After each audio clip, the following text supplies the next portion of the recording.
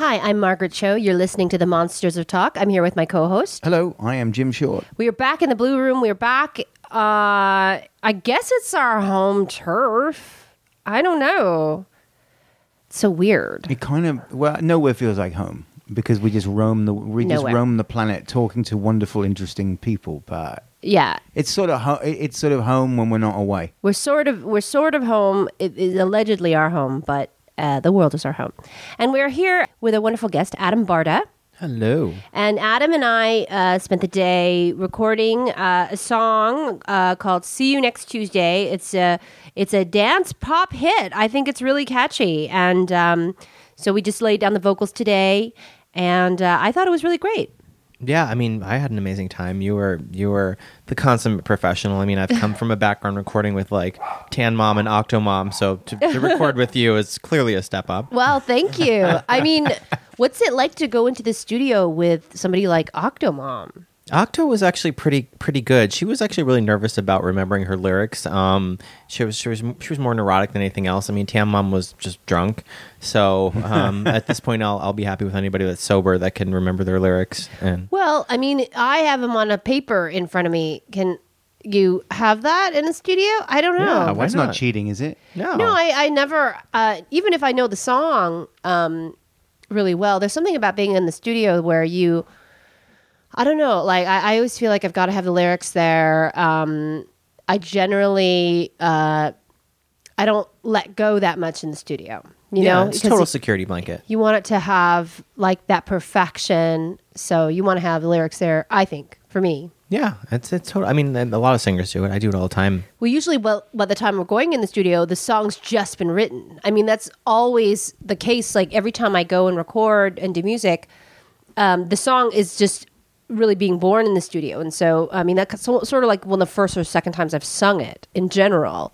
I'm not, usually I'll record something and then I'll like play it and later. But I usually write and then record right away. So it's a different thing, I guess, if you're doing stuff, putting stuff down that you've been doing, but I never do that. Yeah, actually last year we were doing all these, churning out these viral videos and songs with like Tan Mom and Jonah and Jersey Shore people. I was going into the studio, recording the song, and the same day shooting the music video. Mm-hmm. So we were writing it the day before. So like within a 2-day span, we went from like nothing to music video, song, all this stuff, and it was kind of like it just got a little ridiculous. It was so taxing because I didn't even remember what I was working on at the end of the day.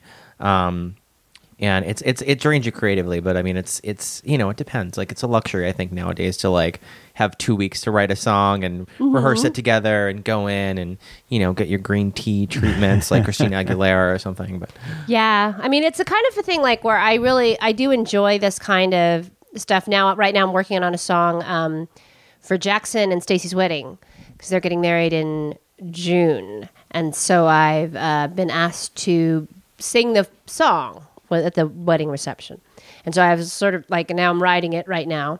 Mm-hmm. And I'm like, trying to, I have the chorus down and it's like, I have the soaring chorus, but I'm having trouble with the buildup. Like, when you write a song and there's sometimes parts come to you that are like, you just get the bridge or you just get the outro or you just get the verse. So, it's one of those things where the song is very special.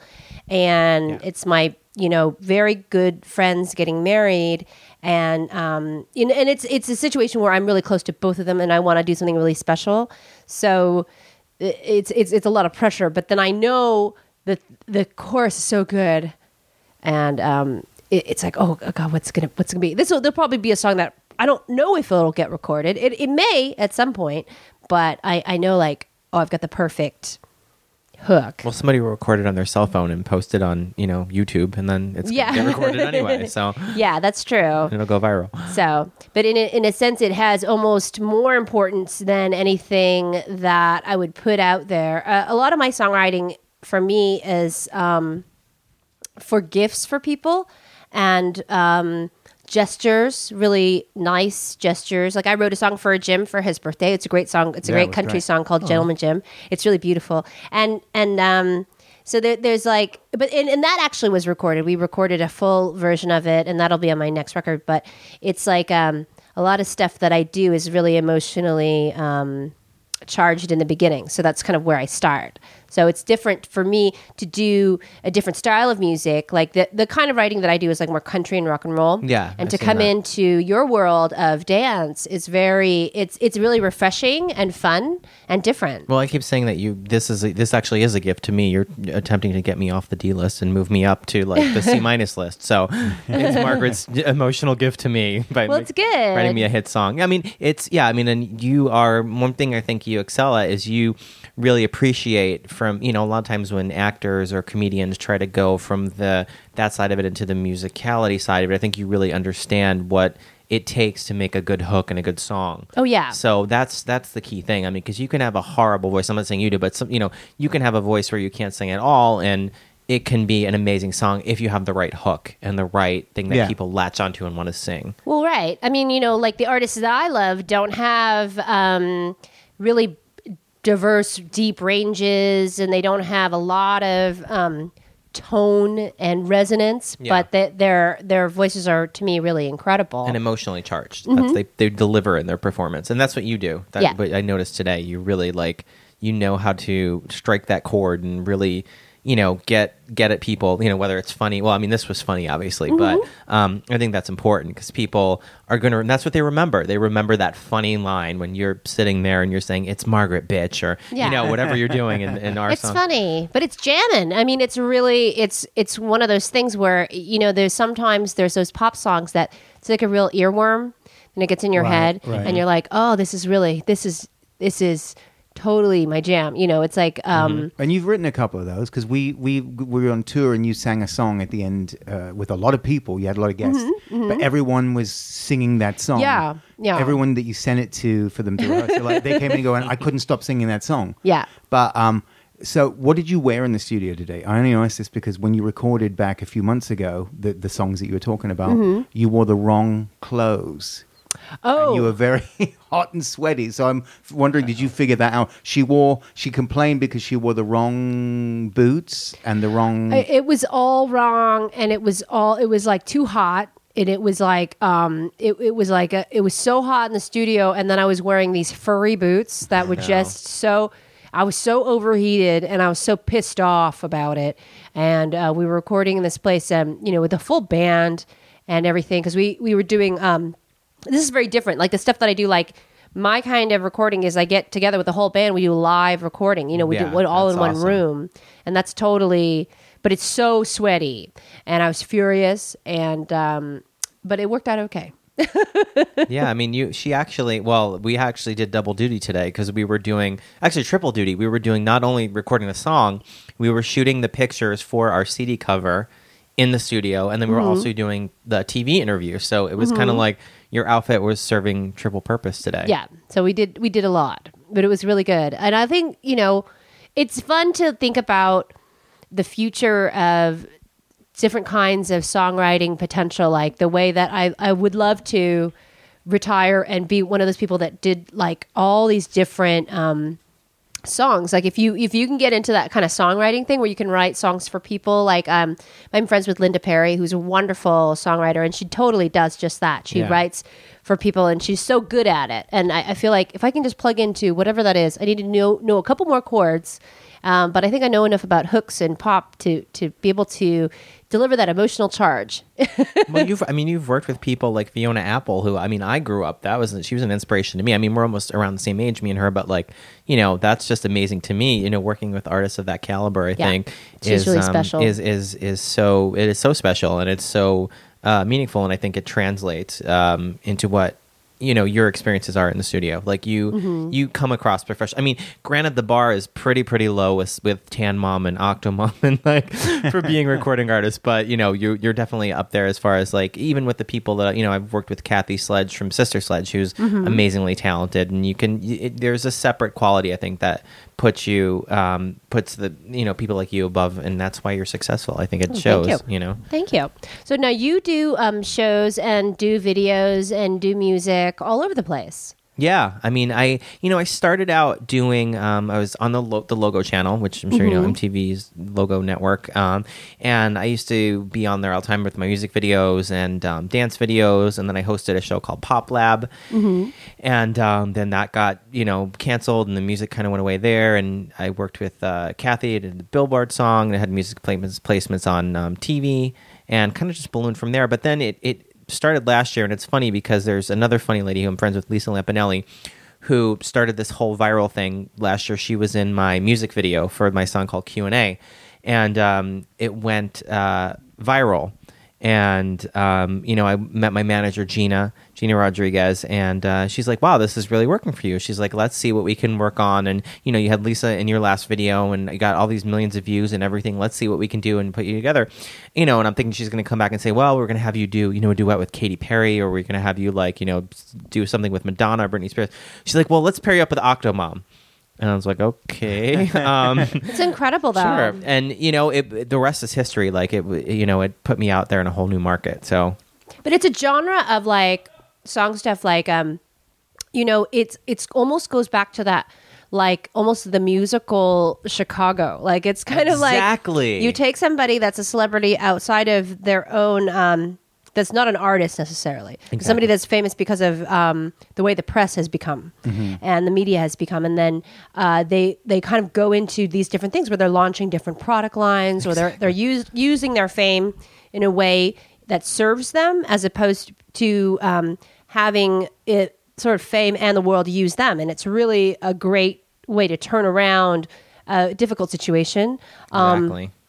But what Octomom is really fascinating because it's like that kind of celebrity is they're so open to do anything now. They kind of really have the world's attention, and they can kind of do whatever it is. I mean, I don't think it's ever going to be fairly judged as a work of art, or against somebody who is an artist and has done that their whole life. It's one of those things where it's like, it's never going to be fairly judged, but it will have an audience, and it will be listened to. And there's been like kind of classic examples of that through history of people who have taken their, whatever it is, their, I think,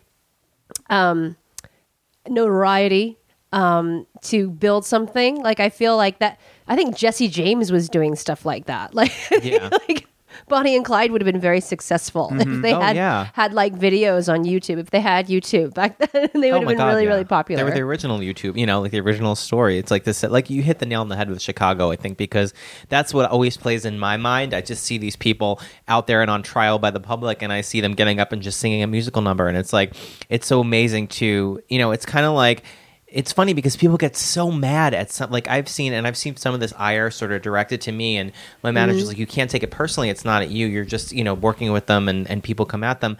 But it's funny because they direct their ire, but it's like, if it wasn't for their ire in the first place and people paying attention, these people wouldn't exist. It's kind of like the paradox. Like, they're the reason why Octomom is famous. Because if nobody cared, then this would just be a woman with 14 kids that was living at home and struggling. But because these people are paying attention and criticizing her and doing whatever, then that's why she's famous. That perpetuates it. So it's kind of ironic that people get so mad, but they're the reason why they have this fame in the first place. Well, we really like...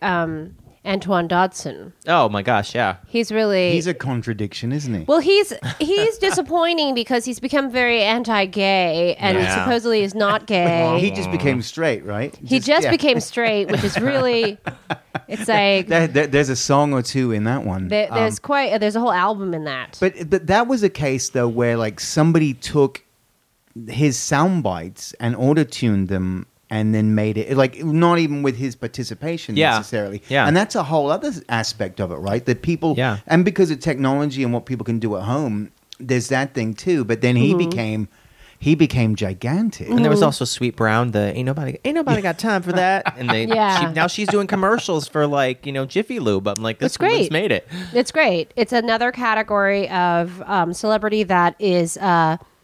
it's manufactured in a way, but there is some sort of organic rootsy appeal from it.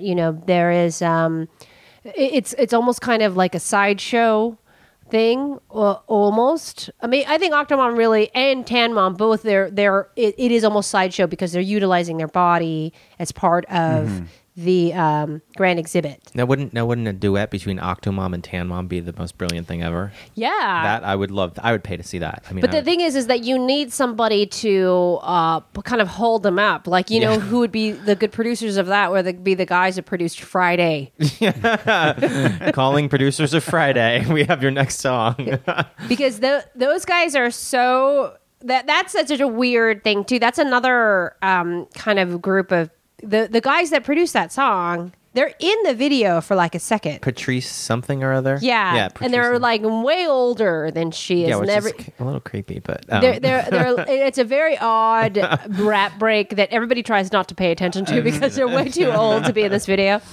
But they're the genius behind it. Well, I think she has Rebecca Black did a new song called Saturday.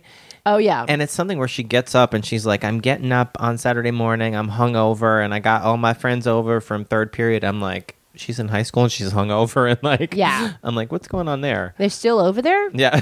It's Saturday. That was quite some party. How old is she now? I think she's only 15. So she's so it's a very bad example.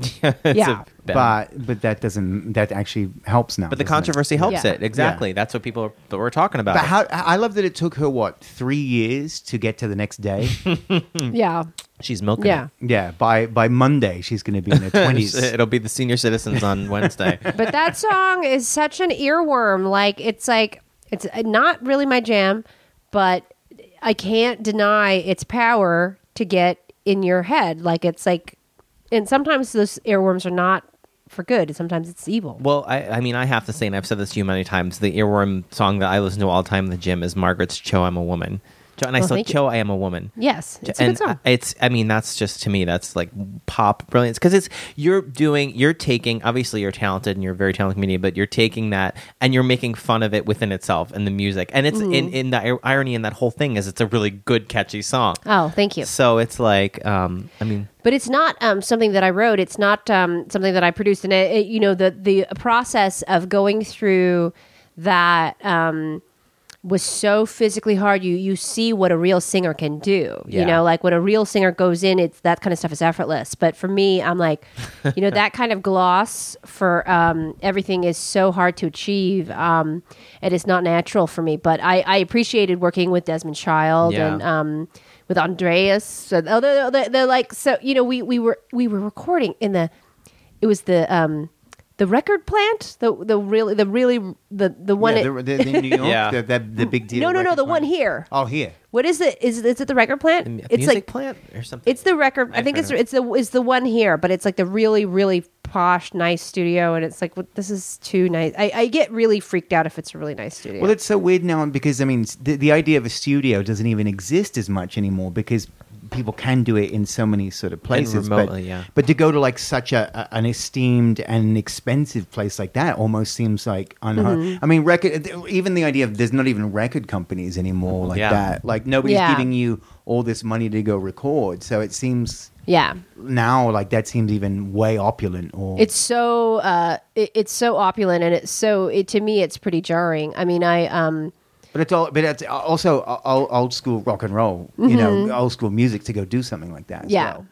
To be and to be in the studio and to have to do a million takes and to have to just go through it line by line by line, and it's so super draining. To me, it's like I do it like 3 times, and that's all I'm going to do. I felt bad today when we were recording. I was trying to produce. I mean, you're great at taking direction, but it's like I hate giving direction. I'm not a producer. I mean, I guess I am a producer, but I hate. Going because I know as an artist how grueling it is to sit there and have to like rehash line after line after line and give it your all on each one, and like you pour your heart and soul into it, and it's kind of like. But it's good. It's better that way. I mean, you know what it's supposed to sound like, so that's good. It gives you the raw feel to it. You got to have the right voice. You just got to have that old British bloke voice. Love, can we do another take on that? Just one, and then it's just automatically they're going to do it. Look, I just need a bit more from you. If you could just do it that way, As long as you have that voice, people will do anything because it makes it more sort of. Yeah. Good tip. I'm Like, gonna remember Mark, what's this one called? Rider Out Swan. It's like that. That total. You need that. Yeah. That it's like the British engineer. One more take, love, then we'll head down the pub. Go have a kip. Yeah. It's really. Yeah. It is really fun to be in the studio. And today we were in sort of a rap studio. And you know what I'm a genius at? Finding drugs, because there was a bag that. Oh of... my God. You are the accidental drug finder. No, this is... I always find drugs, and it's so Well, you're in a recording studio, so it's almost... And it was like it's a rap... almost gonna happen. Yeah, it was like a rap recording studio. And so the engineer sat down, and then he sat in the couch. There was like a big bed, a pot, like a bag. And he was like, is this yours? And I was like, no, but I'll take it. And he gave it to me. He's like, okay, if somebody comes in, you're looking for it, you better give it to him. I was like, yeah, of course. Somebody will. Somebody will come it back. It might be a month from now, but somebody will come in going, I left some. I left something. But I don't know why. Like, I'm like really good at finding drugs. Like, I was at a hotel in Zurich. And I was looking through my guest book to find out when the breakfast was. And a bag of cocaine fell out. Oh my God. I was so shocked. I was like, oh my God. I was elated, but I wasn't going to do it. It was so bizarre because I walked downstairs. Yeah, I gave it to him. You sent me an email. Yeah. And I just happened to see it, and I walked downstairs, and you're freaked out, and like, there's cocaine. Oh no. There's cocaine in your room. But it was in my room, and it was like right there. Is it left by the maid, by guest services? Maybe? No, It's it was not like a mint on the pillow. You think the Swiss do chocolate really well? It's like, Yeah. it was cocaine, a little bag of cocaine, yeah. chocolate. Yeah. That was quite weird. But you found a big bag of weed in a rap studio was kind of... Yeah. It was good. I'd be amazed if you didn't find a big bag I of weed. know. I felt like it was good luck. You know, Love, it was if you like find my bag of weed, let me know. I misplaced it when I sat down on the lounge. there's like all these different. There's all these different sort of environments that you find yourself in rock and roll, and then you're going to see drugs sometimes, I guess. So it totally returns to whether you do them or not, but Yeah, once or twice they're gonna be there. But they're gonna be there. I mean, it's so weird. I don't know. Especially for you, because you just have that uncanny ability to look around and there's drugs. It's like a superpower. No, I always see them like if I'm like we're like traveling. Like I remember like kind of being on a bus. We were on that bus, and when I saw a bunch of methadone, like Oh gosh. like, oh, that's because I also can identify every pill from just sight. I hope it wasn't the bus drivers. No, I can identify any kind. I mean, but I was just like, oh, okay. And so I see him everywhere. I think I just know what to look for. That's Prilosec. That's an Ambien. Yeah.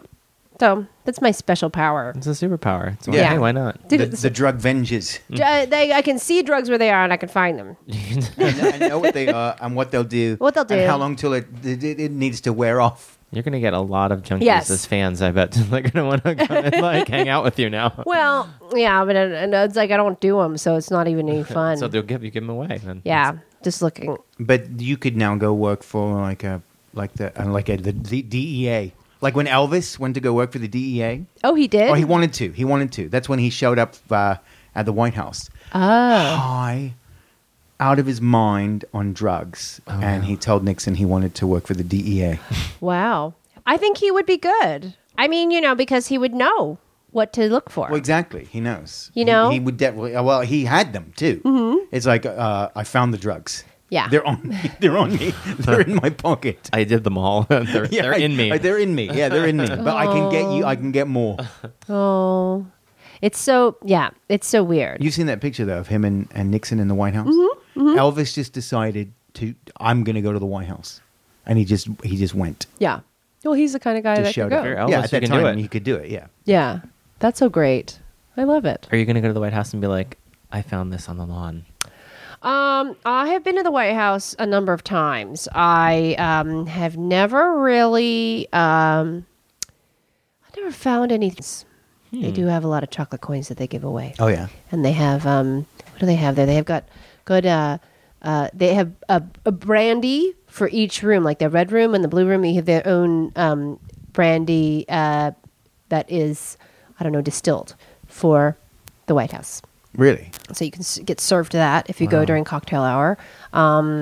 You can... supposedly my DVDs are in the Oval Office. I haven't been... I don't know. I don't know if I've been taken out of there or not. I think they may have updated. You're timeless. Yeah. I can't. But just during the Obama administration. I couldn't say for the Bush administration. I don't think they were in there. I think they probably took them out. But no drugs at the White House. Not yet. It's fairly small. If you're going there for a party, too, you're shocked at how small it is. Really? Mm-hmm. When you go there, do you go in the front or do you go in one of the sides? You go in one of the side things. So you have to go through the metal detector and everything, and there's like a whole thing. And you go through a security clearance before you go so that you can go. And then when you go for a state dinner, it's different for different events, but for like a very formal state dinner, which is like I think one of the highest things you can do there. Like it's like a nighttime event, and it's a black tie, and then you go in. And you are immediately separated from your date because they don't want you to talk to the person that you came with. You have to sit next to somebody else. So I ended up sitting next to Sumner Redstone and I think Jack Valenti. That'd be kind of interesting. So we talked to those gentlemen for a while. And Leroy Neiman was at our table, I believe. Also. Oh, yeah? There was all these really weird... This was in the 90s, and there was all these weird... Was there people. conversation, or is it kind of forced? No, it's very bubbly, and a lot of people know each other from other things, and they want to have younger people to talk to. And the whole point of it, it's like you have to just sit and talk to the people that you're invited to sit and talk with. And it was... It was a very amazing event, and this is like during the Clinton administration. The Clintons were really like into throwing these like pretty lavish parties, and you didn't find any drugs, and there was no drugs, no, but they were pretty dry. You know, the Clintons are a pretty dry administration. There might have been some if W was still there. Maybe, yeah, maybe right, maybe, and they W like when W came in because he was a coke dealer. A dealer? I don't know if he was a dealer. He did coke. He was a coke dealer. I thought he was a coke dealer. Yeah, well, that's George always the W. story. Bush. He did a lot of blow. But then they also saw Obama did. He smoked a bit of weed and maybe did a little blow when he was in Hawaii. Well, when I met Obama, he smelled like cigarettes. Oh yeah. So he's smoky. I think he's smoky, but that was a big deal. He had to stop smoking, but I don't think he stopped. I don't think he quit. Which is fine. Not with that job. No, it's a stressful job. Oh God, yeah.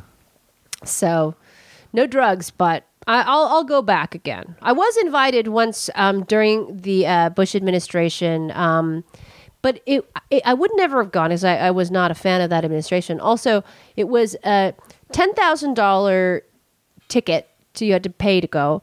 And it was a fundraiser. Oh, okay. And Clint Black was performing. I don't want to pay $10,000 to see Clint Black. Right.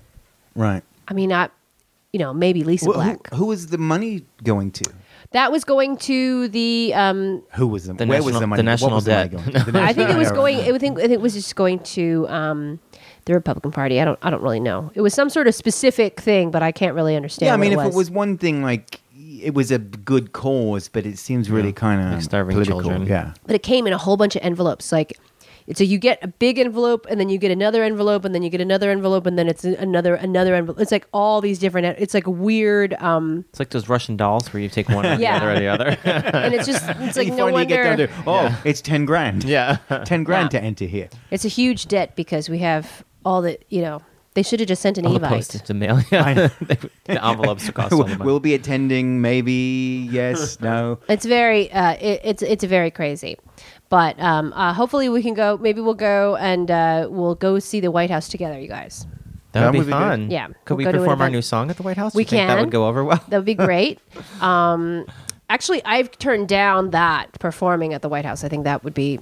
I've had stand up. Yeah, I've had a couple of little bit like not formal requests, but kind of interest in that, and I really don't want to. The only thing that I would do would be the big press dinners, the White House Correspondents' Dinner. Yeah. That's the one thing that I think every comic would like to do. Would you have to customize a special set for would you have to tailor what you say and make sure there was nothing offensive or nothing? No, you would want to sort of be exactly. They know exactly who they're booking. when they book you for it. They know exactly how far you'll go and what you'll do. You know, people are booked to do it, for pretty plain reasons and political reasons too. So there's got to be some time to do it. That's like kind of the ultimate gig as a comedian, to do that particular gig. That's fascinating. So there's no like blacklist, like no Republican jokes, no jokes about Chris Christie's weight, no jokes. No, you about, would have to. I mean, that the thing is, they're all political people. You would have to talk about them. There's no getting out of it, and there's no getting out of making fun of the president or not making fun of the president. You can't. It's a very, very specific kind of a gig, and it's hard to guess exactly. I think I will probably be ready for something like that when I'm maybe in my 70s. I feel like when I become like 71 or 2, I'm going to get all of that shit, like the Mark Twain Award and all the like Kennedy Center honors and all. I'll be just picking with a medal with a big cunty grin on my face all the time. It's just with all these medals. Just one of those old assholes. My medals, bitches. Just like, because if comics live, generally we become very respected in a way that no other art form is kind of respected. That the comedians have a far longer lifespan, I think, in general, in art. We don't have a lifespan, like, I think, in personal lives. Like, I think most comedians' lives are pretty messy and terrible. So we don't actually live that long. Yeah. But if you are able to survive... Yeah, if you're able to. You're allowed to get kind of cranky. Kind of speak your mind about anything. Yeah. And just sort of... just to let people know what's up. That makes it funnier, I think, when you see an old comedian that's cranky and kind of like that becomes shtick, because it's like, great. And they're just normally acting like that, but everybody thinks. Well, they also cut through the bullshit and tell you, no, this is all bullshit. What's going on here? Let me tell you what's happening, and that's kind of what George Carlin. He just got crankier and angrier and more, and it was great to watch. Yeah, because his whole thing was more people need to die and get out of the way. Well, look at Betty White too. She has all that show now where on NBC, where it's like her just playing pranks on people and kind of saying, get it. And she's on that show on TV Land too, where she plays like the cranky old woman. Right. But it's hilarious and everybody loves it because it's like it's great. It's what we want to see. She's great. She has 2 assistants. Wow. They're both pretty old. Yeah, how old are she's what, 90? She's 94, I think. So her assistants are in their 70s? I think so. Wow. They help her out. They know where her stuff is. Yep. They know where her drugs are. Everybody, they know where her drugs are. They're helping her. It's very good. It's in her panties. Well, Adam, where can people tweet you? My Twitter is Adam_Barta. And I have to say this, I guess it's like the holy grail of Twitter is like to get verified. So if you know any secrets because I know you're verified, I've had people like... I don't know. I woke up one day and I was verified. I never did anything about it. I heard it's like the Illuminati, like to get into that verified society, like you have to like give up your firstborn child and. Well, I don't even know what because we've discussed this before. I don't even know what it means. It just means you get that blue check, though. Right? I think it's like that you're actually the person you say you are. So I keep saying like I should just tweet like I'm going to kill like 50 people. I would never do that, but like do something outrageous and like it's not me. I'm not verified. Yeah, but it's something that I'm not sure how I did. Although I appreciate that it exists because then when you talk to people and then they're verified and that's how we actually started talking. It's funny, it did help because somebody had tweeted I think at Margaret, oh, you and Adam should work together, and she responded and she was like, I'd love to. I heard his Superficial song, it was great, and if it wasn't for the verified, I would think it would just be a crazy person trying to like mess with me. But then since it is verified, you're like, oh, it's really Margaret. I'll give her my number and it's really her. Yeah. So it gives you a sense of security, like, oh, this is not some weird, crazy. I don't know why anybody would impersonate me, but although it has happened, really, yeah, it's happened a couple of times. I've had some stalkery things where one person was trying to actually impersonate me and did a very good job. Actually, looks like me. Oh, like not even just online, but no, was going actually, around. It was. There's a couple of different instances of it happening. So if it wasn't for the verified, I could have been with that person right now thinking I'm with Margaret How Cho. do you even know that you are? I know. This could really not be Margaret Cho. This could be that fantastic person. This could be a really, really good impersonator. Good Somebody drag just queen. had plastic surgery to look like Margaret Cho.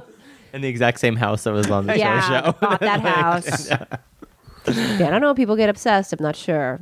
But it's very it's very good easy to be verified. Impersonate somebody online because anybody can set up any. That's the thing. Sometimes when you're trying to follow somebody on Twitter and you're like, is that the real? Yeah, like you said, is that the real one? But to do it like personally, that's impressive. Yeah. They tried to impersonate you. Yeah, it's a few times. Well, we just met. I just recorded after our song, and he was here. You saw him, the kid who had all the plastic surgery to look like Justin Bieber. Yes. Toby Sheldon. So he spent over $100,000 on it. $100,000. Yeah. Yeah. So it happens. People want to look like their favorite celebrities. That's like what? How many Republican fundraisers is that? Like, that's 10. 10. That's 10. So he could go with a group. Yeah, 10. He can go with a group of friends. 10 people. He could bring his band. He could bring his band. And Rebecca Black and Betty White. Yeah. So it'd be good. So, well, thank you, Adam. My pleasure. We will hear our song. We will play our song when we have it all set up. And you can tweet me at Margaret Cho. Where can they tweet you? At Jimmy Shelter. Not verified, by the way. And we got to work on that. Margaret's verifying us Twitter. So if we're here and we're real people, They're really real. Adam. They're real. So verify us. They're real. You can tweet both of us at Monsters of Talk. We are every Monday on SoundCloud.com. You can also subscribe on iTunes. We love our listeners, and we'll talk to you next time.